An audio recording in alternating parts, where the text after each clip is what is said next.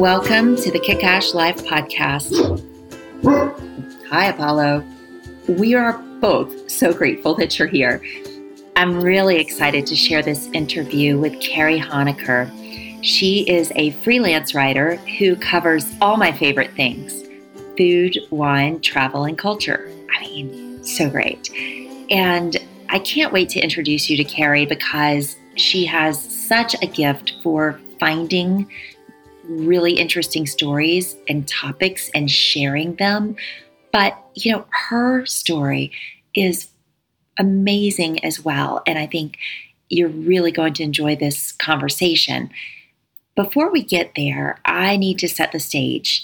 I'd like to put this interview into context with a bit of history and then some geography. I will tell you, those were not my best subjects in school, so we're going to keep it brief, but it does add some context. And, life is so richly textured when we do add context. Carrie and I spoke about a year ago. See, I accidentally owned a wine shop in a small coastal town. Yes, accidentally. One day I'll tell you more about that. But Carrie and I met at Mother's Wine Market. That was the wine shop, to have a conversation. I was suddenly responsible for a brick and mortar shop. It was in its infancy, and I thought, why not interview members of the local community and share the stories of these really special people that I was meeting? We could do the interviews from the wine shop, and it would benefit everyone in the local community. Except the shop was in downtown Panama City, Florida, and my kids and I are based in Atlanta. So I had to make the hard decision that ultimately it was not going to work. I will tell you that if you are going to own a brick and mortar business, which is a really special experience, being fully present is essential. It's so essential, especially if you are in a small town. And the brutal process of closing a business, it was tough, but that's a story for another day too. Nonetheless, sharing stories, this dream of a podcast where we talk about life, this was not going to let up for me. And so the lesson here for me was be willing to pivot and trust the timing. So here we are a year later, and some of the interviews that we had in the wine shop are so special. The conversations are absolutely too beautiful not to share. But before we get there, let's talk geography for just a moment. All of our conversation is set along what's called the Emerald Coast, and that is what we call the beaches that are along the panhandle of Florida. That's where I grew up. This area has a lot of names, okay, so bear with me, but it's also known as LA or Lower Alabama. It's been called the Redneck Riviera. I'm just reporting facts, y'all, but it's true. So let's talk about the Emerald Coast. Starting from the west, there's Pensacola. And if you head from there toward the east, just about 30 minutes down the road, there's my hometown of Pace, Florida. It grew up just like we did. Bummer. And then you continue east to Destin, Florida, and then Panama City Beach. I know you've heard of Panama City Beach. It was the spring break place to be back when I was in college. You probably saw it on MTV. Kenny Chesney sings about Panama City Beach and college spring break down there in his song Keg in the Closet. Go look it up. It's fun. But continuing, if you were to drive another maybe 30 minutes east, you would land in downtown Panama City. And there's such a story here. Downtown Panama City is a revitalizing downtown area, and it's finding its way after 2018 when Hurricane Michael hit. It was absolutely devastating, and Mother's Wine Market opened in downtown Panama City about 3 years after the hurricane. So that puts where we were having our conversation, where we had our interview, into context. But if you were to pop back west about 1 hour from downtown Panama City, there's a county road. It's called County Road 30A. And along 30A are these tiny little communities that are like, I would say they're like pearls strung along the white sand. These little beaches Going from east to west are Rosemary, Alice, Seacrest, Seagrove, Seaside, where they filmed The Truman Show, Grayton Beach, Blue Mountain, and each of these little beach towns has its very own personality. But collectively, this area is also known as Santa Rosa Beach. We've got a lot of names for the same spot, but I really feel like maybe a spot that's so beautiful needs more than one name. The beaches are gorgeous, and the restaurant scene that you will hear us discuss is absolutely delightful. It's elevated, it's just the right mix of beachy and elegant. And you are going to hear Carrie talk about businesses along this coastline that she's written articles about. Behind every local business, there's a great story. In 2020, I bought a little fixer-upper in Seagrove Beach that's on 30A. And when I tell you it's a fixer-upper, I mean it was sold as is. And it is like a time capsule of beach life 25 years ago. I have, no kidding, pink glitter seashell wallpaper. There are sinks that are kind of pink colored that are shaped like seashells. And we've got this quintessential sand dune oil painting in a pink frame that was hanging above the sofa. I'll never get rid of it. It's a classic. And as a single mom, whenever I'm not with my kids, I find a way to get to the beach. As you will hear Carrie share, the beach for many of us is really healing. It is pure magic. In 30A, the beach in tourist season is a whole different animal. It is the best kind of nuts, but tourism in 30A is at its height. In contrast to that, in our talk, Carrie also talks about the Forgotten Coast. These are beaches to the east of 30A. These are beaches like St. George's Island and Apalachicola. It's called the Forgotten Coast because these beaches didn't get the same government tourism incentives that some of the other beaches along the coastline did.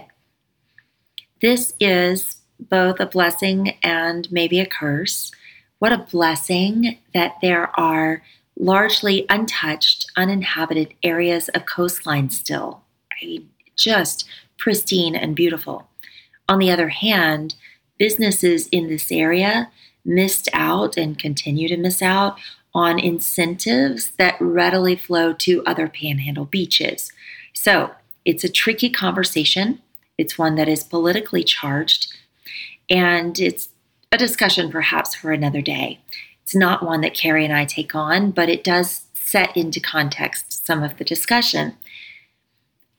This Florida coastline along the Panhandle is the territory that Carrie covered as she launched her freelance writing career.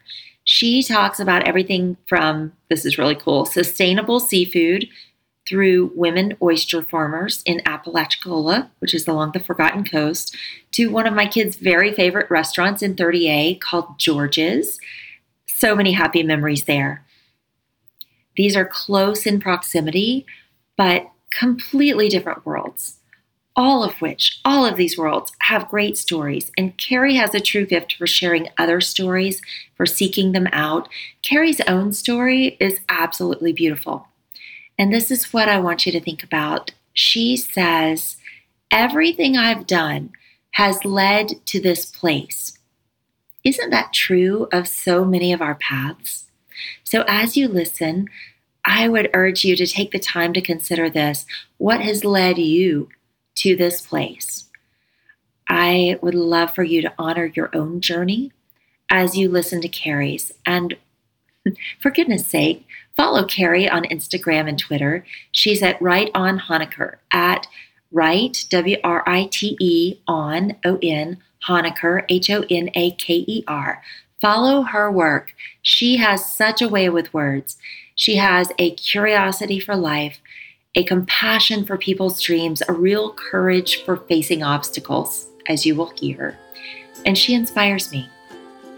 So here's my lovely chat with Carrie. And at the end, I'll share some key takeaways, some rich little knowledge bombs. So stay tuned. Here we go. Carrie Honaker, thank you so much for joining me for the podcast. Oh, I so appreciate you inviting me on. This is so much fun. We are going to have a good time. Okay. So I was reflecting before you joined us here today about the first time I met you and your husband. And it was at Mother's Wine Market, where we are. And you were just having a nice afternoon, having a glass of wine. And we just chit-chatted. And I was new to the area. I didn't know Panama City very well at all when we opened the shop. My business partner did. And I just thought you guys were so much fun. And I started following you on Instagram and learned that you were this incredible author and you write about all the amazing things, travel, wine, culture, food. Like I had to follow you. So I did a deep dive and I've just been watching you for the last year and I've enjoyed your work so much. And I'm so glad you're willing to sit down and talk about it with me. You're making me blush. Yeah, I mean, you guys, so Carrie has been published in Voters Travel, Huffington Post, Wine Enthusiast. What am I missing? Bon Appetit, Local Palate. Oh my gosh, there's just been so many. Simply Recipes, Spruce Eats. I don't know. I could go on. There's a lot of them. This is so neat. I don't think I've ever sat down and talked with an actual journalist before. I don't know if you could call me that. And I'm pretty new to the game. I've only been writing for 2 years. I'm not even at 2 years. September will be my second anniversary. Oh my goodness. I didn't realize this. So you've been at this 2 years and you've been published in these big name magazines. This is the ultimate entrepreneur story. How did you even get started? So, when I was a kid, we're going to go in the Wayback Machine. Let's do it. So when I was a kid, I grew up in very rural Vermont and we didn't have cable TV. We didn't have anything. Basically, my parents would put us outside and say, go entertain yourselves. And my entertainment was reading and writing. And so I kind of always really wanted to do something in that arena, like something with writing, and had always planned go to college and then maybe move to New York. Well, I had a child when I was 19 and had to leave school for a little while, but ended up coming back and he's actually turning 30 this summer. I can't believe it. Yeah. So I ended up going back to school with him kind of in tow and just sort of fell into restaurants. Restaurants were how I put myself through school. I'm a trained pastry chef. I've worked every position from dishwasher to line cook to server to host. I've done it all. Restaurant life is really its own microcosm. It's its own culture. Yeah. Like once you're in, it's not insular per se, but and this is going to sound cliche, you become a part of this family that, you do everything together because your hours are so crazy. When you have kids and get married, it's kind of like they're your people. And I lost my dad when I was really young. Actually, my son was only 10 months old. So I'm sorry. Yeah, when I was 19. So I was searching for family, I think, and I found them in restaurants. And so I worked my way through college with Dylan, my son. And at the end of it, I knew I couldn't move to New York and, take on low paying writing jobs and that kind of thing. So I did the smart thing and opened a restaurant. Which that's completely sarcastic, not smart. I know, I followed you. But I opened a little breakfast and lunch cafe. And what was it called? Taste Buds. I love it. Yeah, it was really fun. And I opened it in this small antique area outside of Tallahassee. I went to Florida State called Havana. Yes. So Havana is this strange little community that for the merchants that are there, it works on a barter system. And so some of the other shop owners would come and get lunch. I would give them a tab. I would go into their furniture store and buy a piece on my tab there. And not a lot of money is exchanged between the merchants, which was crazy and fun. That's fascinating. Yeah. I mean, we had tons of tourists and they came and they, antique dealers and stuff like that. And of course they paid cash, but the merchants themselves bartered. And so I did that I did it there for 7 years. And then my lease was coming up. I was kind of ready for a change. I had been over to Panama City Beach a couple of times. And even though it has still had that kind of spring break touristy feel, I love the beach and I love being near the water. And I was ready for something different. And so I closed my business there, packed everything up, moved to the beach, opened right across from, I think it's called Rick Seltzer. It's the Pier Park on Thomas Drive in a little strip mall. And it was small, 25 seats, but it was fun. I mean, I had a great time. I actually met my husband in Panama City Beach. He worked at the Navy base. He was a Navy diver and an engineer.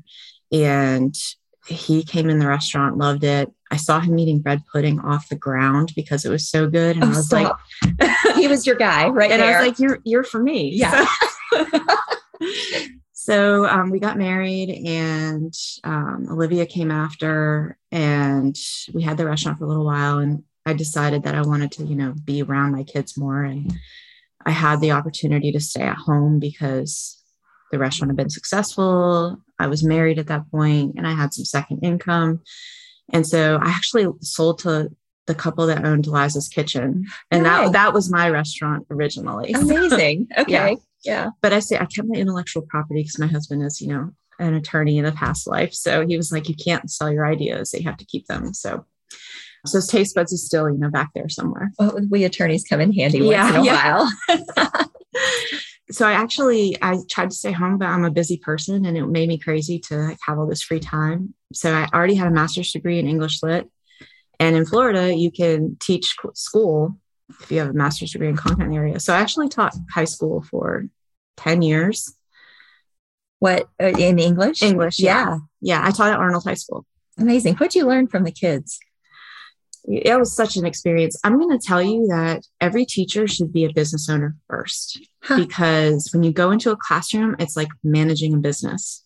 I mean, every personality and every kid has different needs and things like that, but it's the concept of how to make the day-to-day operations work. Yeah. Translates to education so well. Oh, that's fascinating. Both my parents were teachers. Oh, okay. So I can't wait to ask my dad about this. Yeah. I my husband and I talk about it all the time. I don't have an education degree. Like I have a content area degree. So I have deep knowledge in English. My master's was in English Lit and I can teach, books and authors and things like that and writing all day long. But I had never been through an education program where supposedly they prepare you to be in this classroom full of personalities. And I taught high school. So that was its own special thing. There's a lot going on then. Yeah. Yeah. But I liked it a lot. Mm-hmm. Like I really enjoyed getting to know the kids and helping them discover books they would love and teaching them how to write and helping them through like their college essays and stuff like that. Yeah. It was just fun. So we started at Arnold and my husband and I talked about it and his family is in Roanoke, Virginia. We decided that we wanted the kids to be closer to family. And so I left Arnold and moved my teaching license to Virginia. And I taught actually at Virginia Tech in their composition program and at their writing project. And I taught at a local public high school during the school year. So my son went to high school while I was teaching there. I never had him as a student because he hates books, which makes my heart hurt a little bit. Right. But I did have my daughter and I left teaching the year that she graduated. How was that having your daughter in the classroom? And I asked because I was in my mom's 8th grade history class. It was a little awkward. I didn't know what to call her. So kind of funny. The first podcast that I ever did was with her. Huh. I was the photojournalism teacher, a yearbook advisor, and I was also the AP Lit instructor. And so I had her for yearbook and I had her for AP Lit at the same time. I had been playing around that area of writing that I love so much for a long time. Yeah. But in yearbook, I actually had to teach people how to do copywriting and editing and interviewing and things like that. And so I had to teach myself how to do that stuff. This is stuff that a lot of entrepreneurs need, but don't even know where to start. I agree. Yeah. My path, I've been lucky all along. Like everything has my husband always says that everything that I've done has kind of led to this place. Yeah. It's really unfolded so beautifully for you.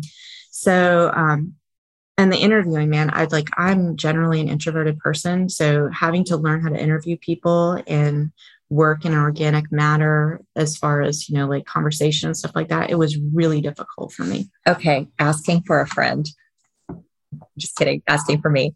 How do you ask good questions? How do you interview people? I mean, a lot of the people in this space are interviewing folks and talking with folks. So how do you even know where to start to peel the layers back? Well, for me, coming from that awkward place of not being great at that kind of stuff, like I've always been good on paper. I've never been good in person. So I don't know, girl. I'm in person with you right now. I think you're great. Well, we'll see. So usually, how I first did it was, come up with a sheet of questions, read everything there was about that person, try to really understand their lives before I went into it. And then get my questions. When I first started interviewing, I was really down to make sure I answered all my questions. But as I've become more comfortable and I think more intuitive in my storytelling, I realized that, yes, you should prepare. You should know the person you're talking to. Like if I'm going to talk to a musician, I'm listening to their music. I'm reading other articles about them, anything that sort of gives me an idea of where they've come from and sort of their world. But I don't write questions anymore. I go into it and the first thing I say is, hey, I'm going to take notes and record this just so we can have a conversation. Yeah. So I let them know up front that, I am recording. We did hit record today. We did. But then it's just an organic conversation. I try to start off with something. If it's a musician, like I recently interviewed Low Cash, their country music duo. They were up for Songwriters of the Year or something like that. And I had never done a music writing piece before. And so I interviewed them while they were heading out with the CMAs. And so they were super excited. And I knew that that one of them had come from Arkansas and one of them had come from, I think it was Illinois. And one was a preacher's kid and one was came from like a fishing family. And so I had spent some time in their kind of origin story, if you will. And when I first talked to them, I just asked them a couple of things about where they grew up and the kind of music that they listened to and stuff like that. And that got the conversation opened.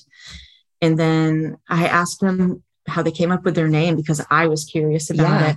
And one of the guys, he was like, nobody's ever asked us that before. And when they say that, that's when you know you're in a good spot. Yes, that's a sweet spot. Yeah. When you start delving into territory where nobody's been before, that's when you know you're really going to get good stuff. And so it came out that, one of them had come up in a family that didn't have a lot. And he and his friends had found ways to entertain themselves that didn't cost anything. And so they had called themselves the Low Cash Boys. Amazing. And later on, when he was in Nashville and he met his partner, the other part of the duo, he's like, hey, you got to meet my friends. And he brought them up there and they hung out doing these low cash things. And that's how they came up with their name. That's so fun. So you stay curious and keep the conversation going. Yeah. I think that's what it's about is finding those places. And I always try to find some connection. I interviewed the owner of Amici Amigos the other day for a restaurant program I'm doing for 30A.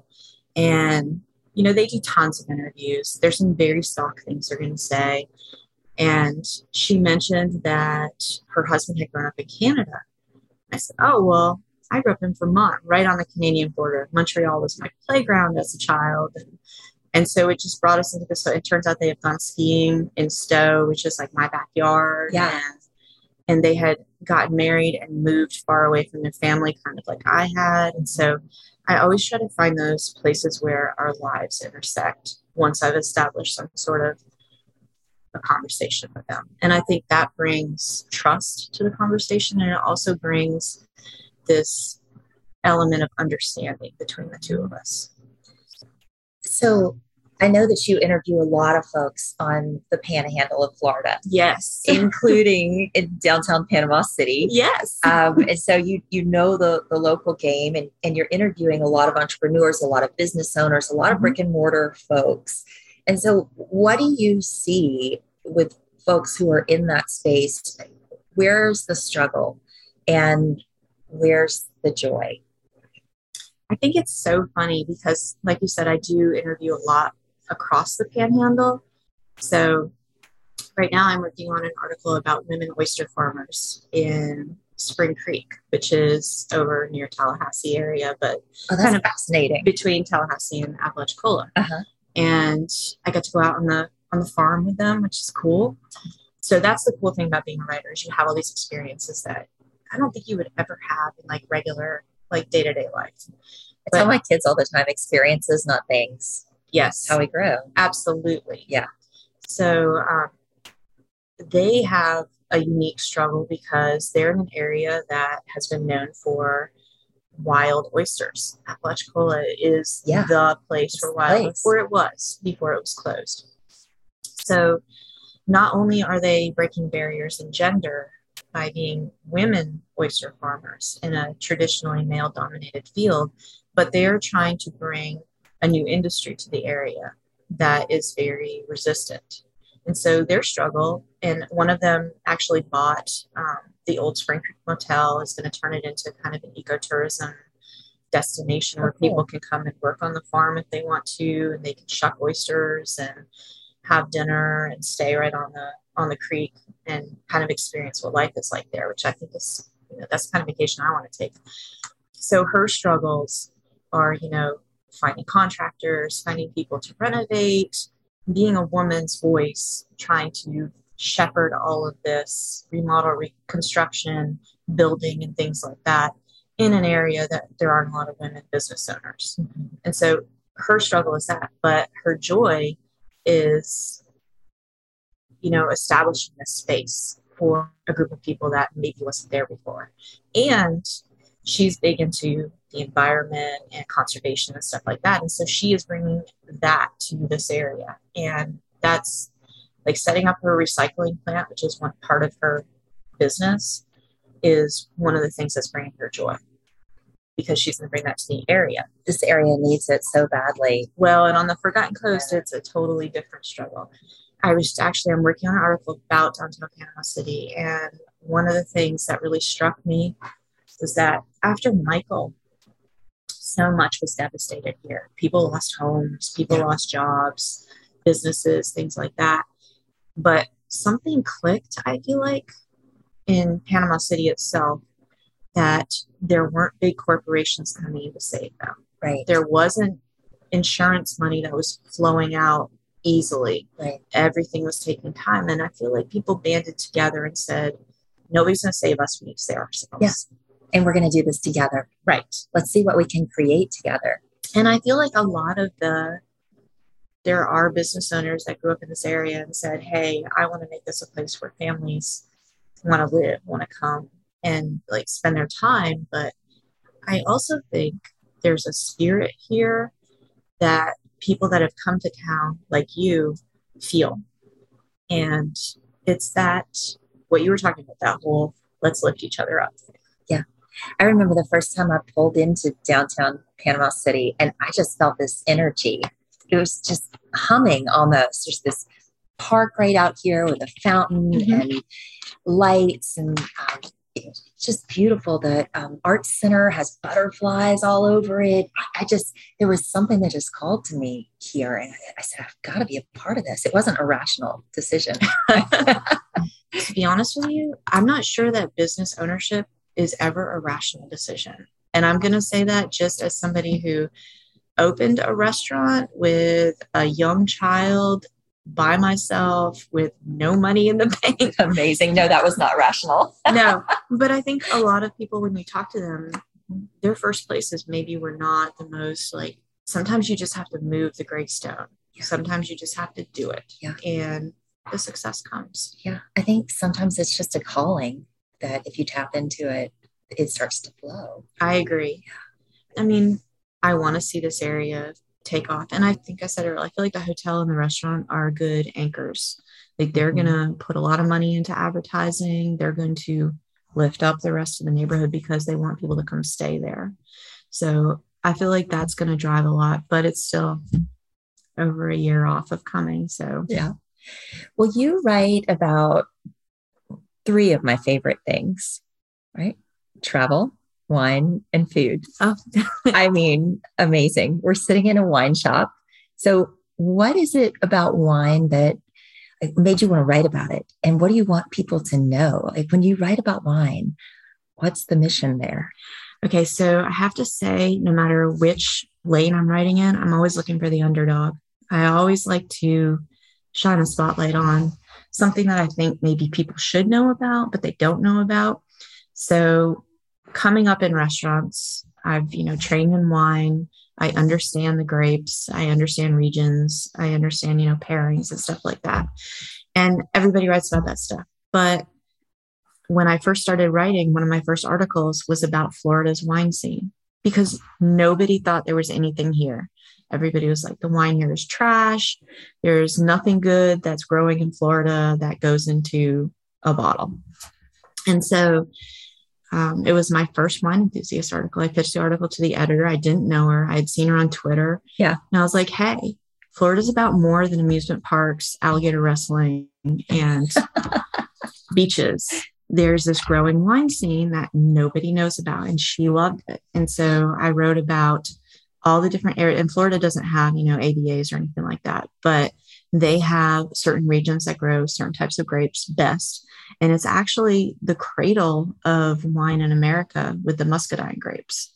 So even though some people don't love Florida wines because they tend to be sweeter, though they've gotten to lots of places where it's not always anymore. Oh, interesting. Uh-huh. Yeah. There's a lot of history here, and there's a lot of people that are really doing amazing things with wine. And so for me, those are the stories I want to tell. And it was during the pandemic, which was a crazy time to, you couldn't visit vineyards or anything like that. But I did interviews via Zoom. We walked around the vineyards virtually. Oh, neat. So it was a cool experience. And that article was the #1 downloaded article for wine enthusiasts when it came out. Amazing. So people are interested in Florida wine, just nobody had thought to write about it. And so that's kind of always my shtick, is to find out what's going on that maybe nobody else cares about. Yeah. And one of the things I love about wine is every bottle sitting on these shelves in here has a story. Mm-hmm. It's somebody's passion project. It didn't just happen because they wanted to make a product and sell it. There's passion in every single bottle here. In every label, there's family behind it. There's community. It's such a cool journey. Well, I agree. And I always kind of categorize wine in the food, like kind of genre. And I feel like every story is a food story. Like everything can go back to sitting around the table, eating and drinking. So I guess, that's kind of what I look for. Yeah. I'm happy sitting around the table, eating and drinking. There you go. Everybody is. Yeah. And you like to talk about locally sourced food. Yes. Tell me about, where does one, when you live in our area, where do you get locally sourced food?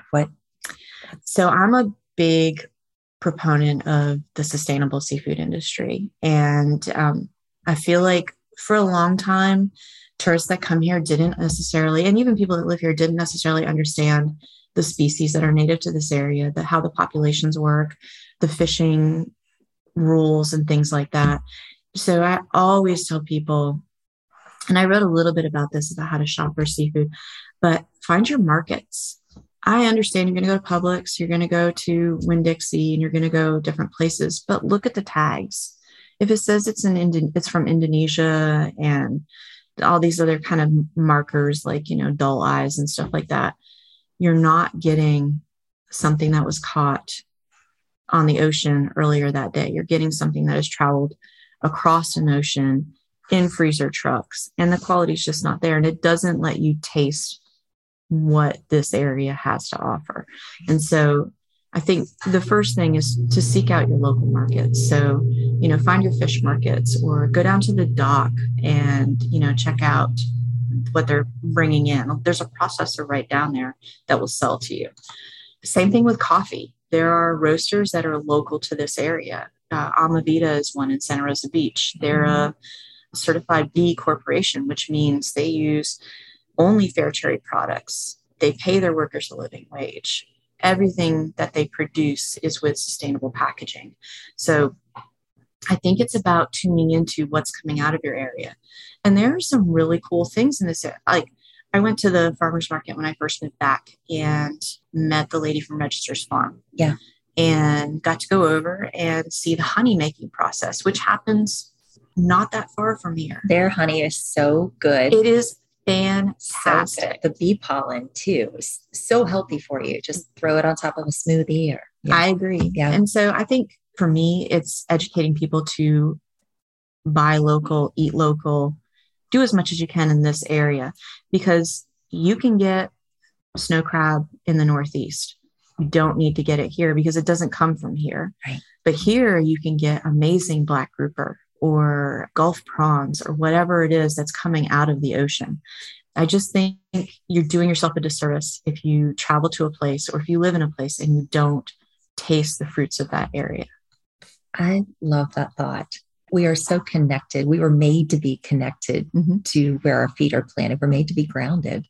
So what a good reminder to be doing that. Yeah. I want to ask you about this. Okay. So you write about food, wine, and travel, but you've had a personal experience lately that took you away from writing or like being in food, wine, and travel as much as you might like to be. We're celebrating you today. We're celebrating you because you are a breast cancer survivor. Yeah. Yeah. I actually rang the bell last Wednesday. So that was amazing.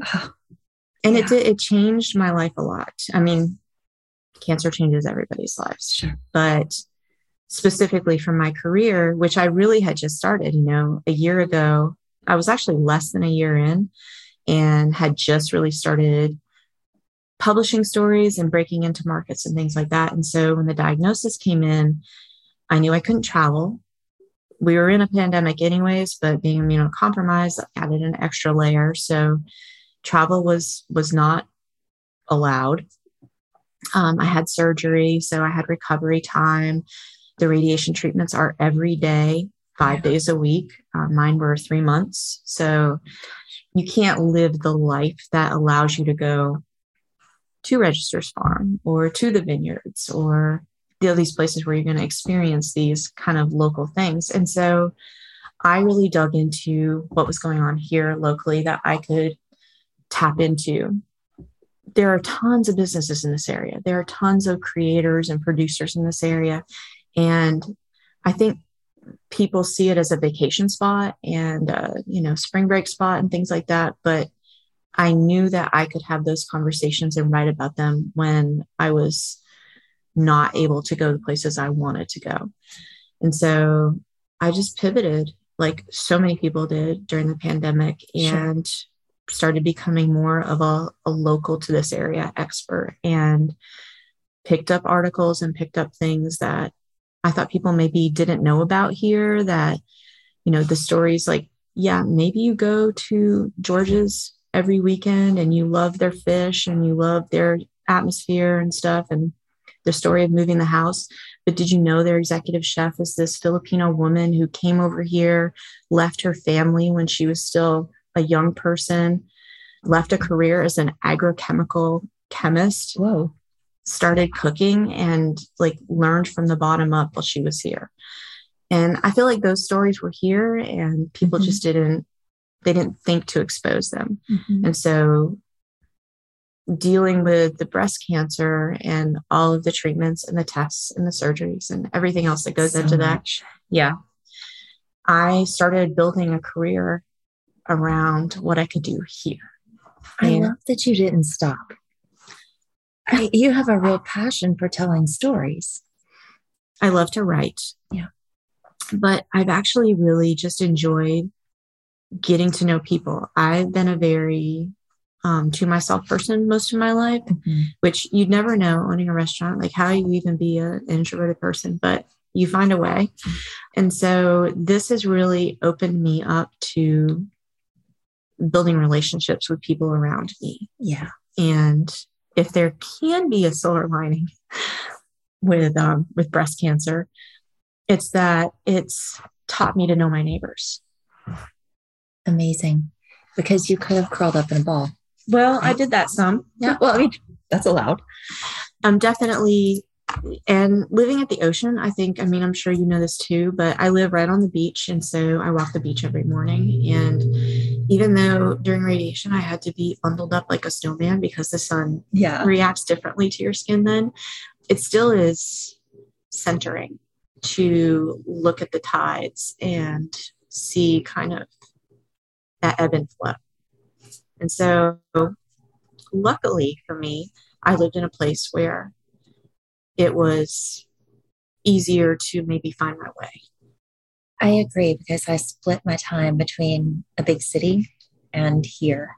And when I get my toes in the sand and I see the waves coming in, it puts things in perspective. Mm-hmm. I get grounded, I heal physically, emotionally, all of that. There's something about being connected to the world in that way that is so powerful that a city won't give you. I'm so glad that you had that in your life to help you heal in your journey. And I'm so in awe of your strength for pulling through it. I mean that because I followed you on Instagram, but I hadn't seen you in here in a while. And when I reached out for us to talk today, you told me what was going on, and I would have never known. I would have never known. And it takes so much character to pull through that the way that you have. So thank you for being that example. I appreciate that. But I also think that with chronic illness, with things like breast cancer, mm-hmm. as much normalcy as you can have in your life is really what you want, because everything else is out of control. So the things that you can control, like my career, as much as I could, you try to keep, I think, in your pocket, or at least I did. It worked for me. Good. And that's not to say that it's going to work for every person. And mm-hmm. breast cancer is different for every person. You know, when I first was diagnosed, they said it was going to be this way, and it was completely not that way. Huh. When I went for surgery, they said this was going to happen, and it didn't happen. And so each step of this journey has just shown me that we're all individuals, and everybody goes through the journey in a different way. And I think, you know, everybody wants to be positive and celebrate your victories and things like that. But I think that survivors look back and realize that it's something that never leaves you. It's something that changes you irrevocably. Like, I am not the person I was last year. But the individual journey, I think, really teaches you something about yourself. Maybe that, you know, somebody that doesn't go through that will never learn. What did you learn? Oh my gosh. I posted a list actually of my lessons on Instagram and Twitter after it happened, with a picture of me ringing the bell. But I mean, one of the first things, you have to be your own advocate. I think that's the biggest thing I've learned through this, is that it's not some, you know, spirituality or like believing in myself or something, because I'm a strong person. I've done hard things in my life. I had a baby as a teenager. I finished college. I opened a restaurant. I've done some hard things. So I don't think like surviving things is what I learned. I think I learned that you have to stand up for yourself. When a doctor says, you know, this is the surgery you have to say, I've done the research and this is what I think we should do. And it's my body and I'm going to do it. Amazing. Yeah. So I think, yeah, those are hard conversations to have, particularly when you're feeling a bit defeated in the first place. Yes, yeah. Absolutely. Absolutely. But that's the thing. And it's carried over in other parts of my life. You know, in my career, when you first start out freelance writing, you can have great success right off the bat. I mean, I'm not going to say that you can't, but mostly you take lower paying jobs until you get to the point that, you know, people say, oh, well, you're a proven asset and we can commission this piece and pay you, you know, what we should be paying you. And I think I was very lucky that one of my first commissions was Bon Appetit, and they pay really well.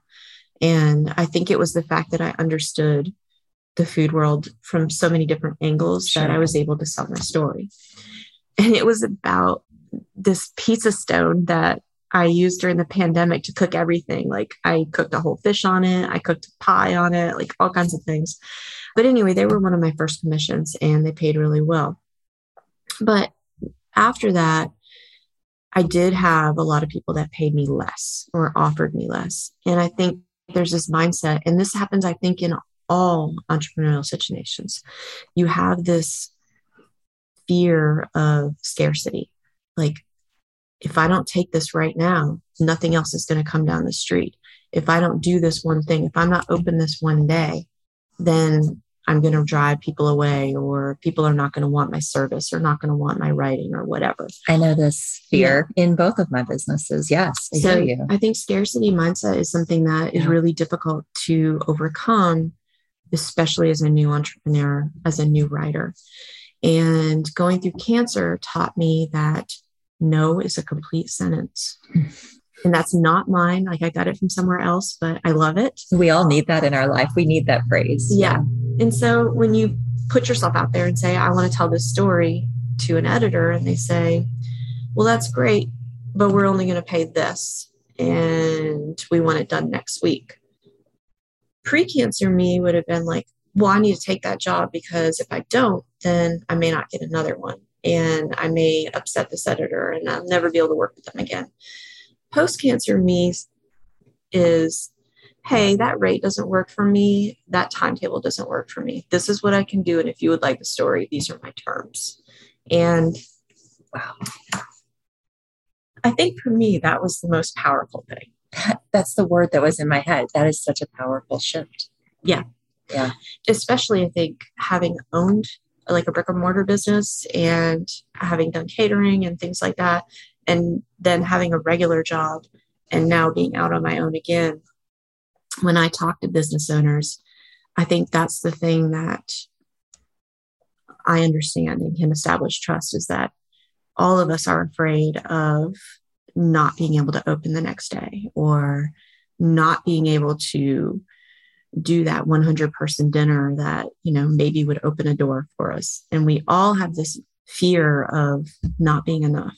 And I think you have to just let that go. And you have to realize that you can do it. And if you couldn't do it, you wouldn't have been doing it to begin with. Be your own advocate. That's my thing. What a beautiful place for us to end. Thank you. Thank you for sharing. Absolutely. That's not I can't imagine that it's an easy thing to share. I'm so grateful that you. Well, I appreciate you taking the time and being interested. And I mean, I'm not a brick and mortar business owner. I'm just a writer. So this is definitely a very different lane than probably most of the people you're talking to. I think you're more than, quote, just a writer. You are so much, and you're telling so many people's stories, and stories need to be told. So we learn from one another that way. I have one last question for you. Sure. All right. You might be a local if. What is it a local knows that somebody who's not from around here wouldn't discover? Are you talking about Panama City? Yeah. Or on the beach? Whatever feels good to you. Oh my gosh. Like my brain obviously goes to restaurants. There's a couple things I've learned over the years, and especially being in a tourist area. Yeah. You might be a local if you know that Wednesday is the best night to dine out and avoid crowds. And you can always get seating at the bar, even in places like Alice Beach at the Citizen, when it's line out the door. So if you're willing to sit at the bar, talk to the bartender, who's sometimes the coolest person in the place. Oh, they have the best stories. They do have the best stories. If you're willing to go out during the week rather than the weekend and sit at the bar, you're a local for this area. You are my people. Cheers. I love that. Thanks so much. Thank you for having me. I really appreciate it. I'm excited about the series. Yeah, it's going to be fun. Yeah.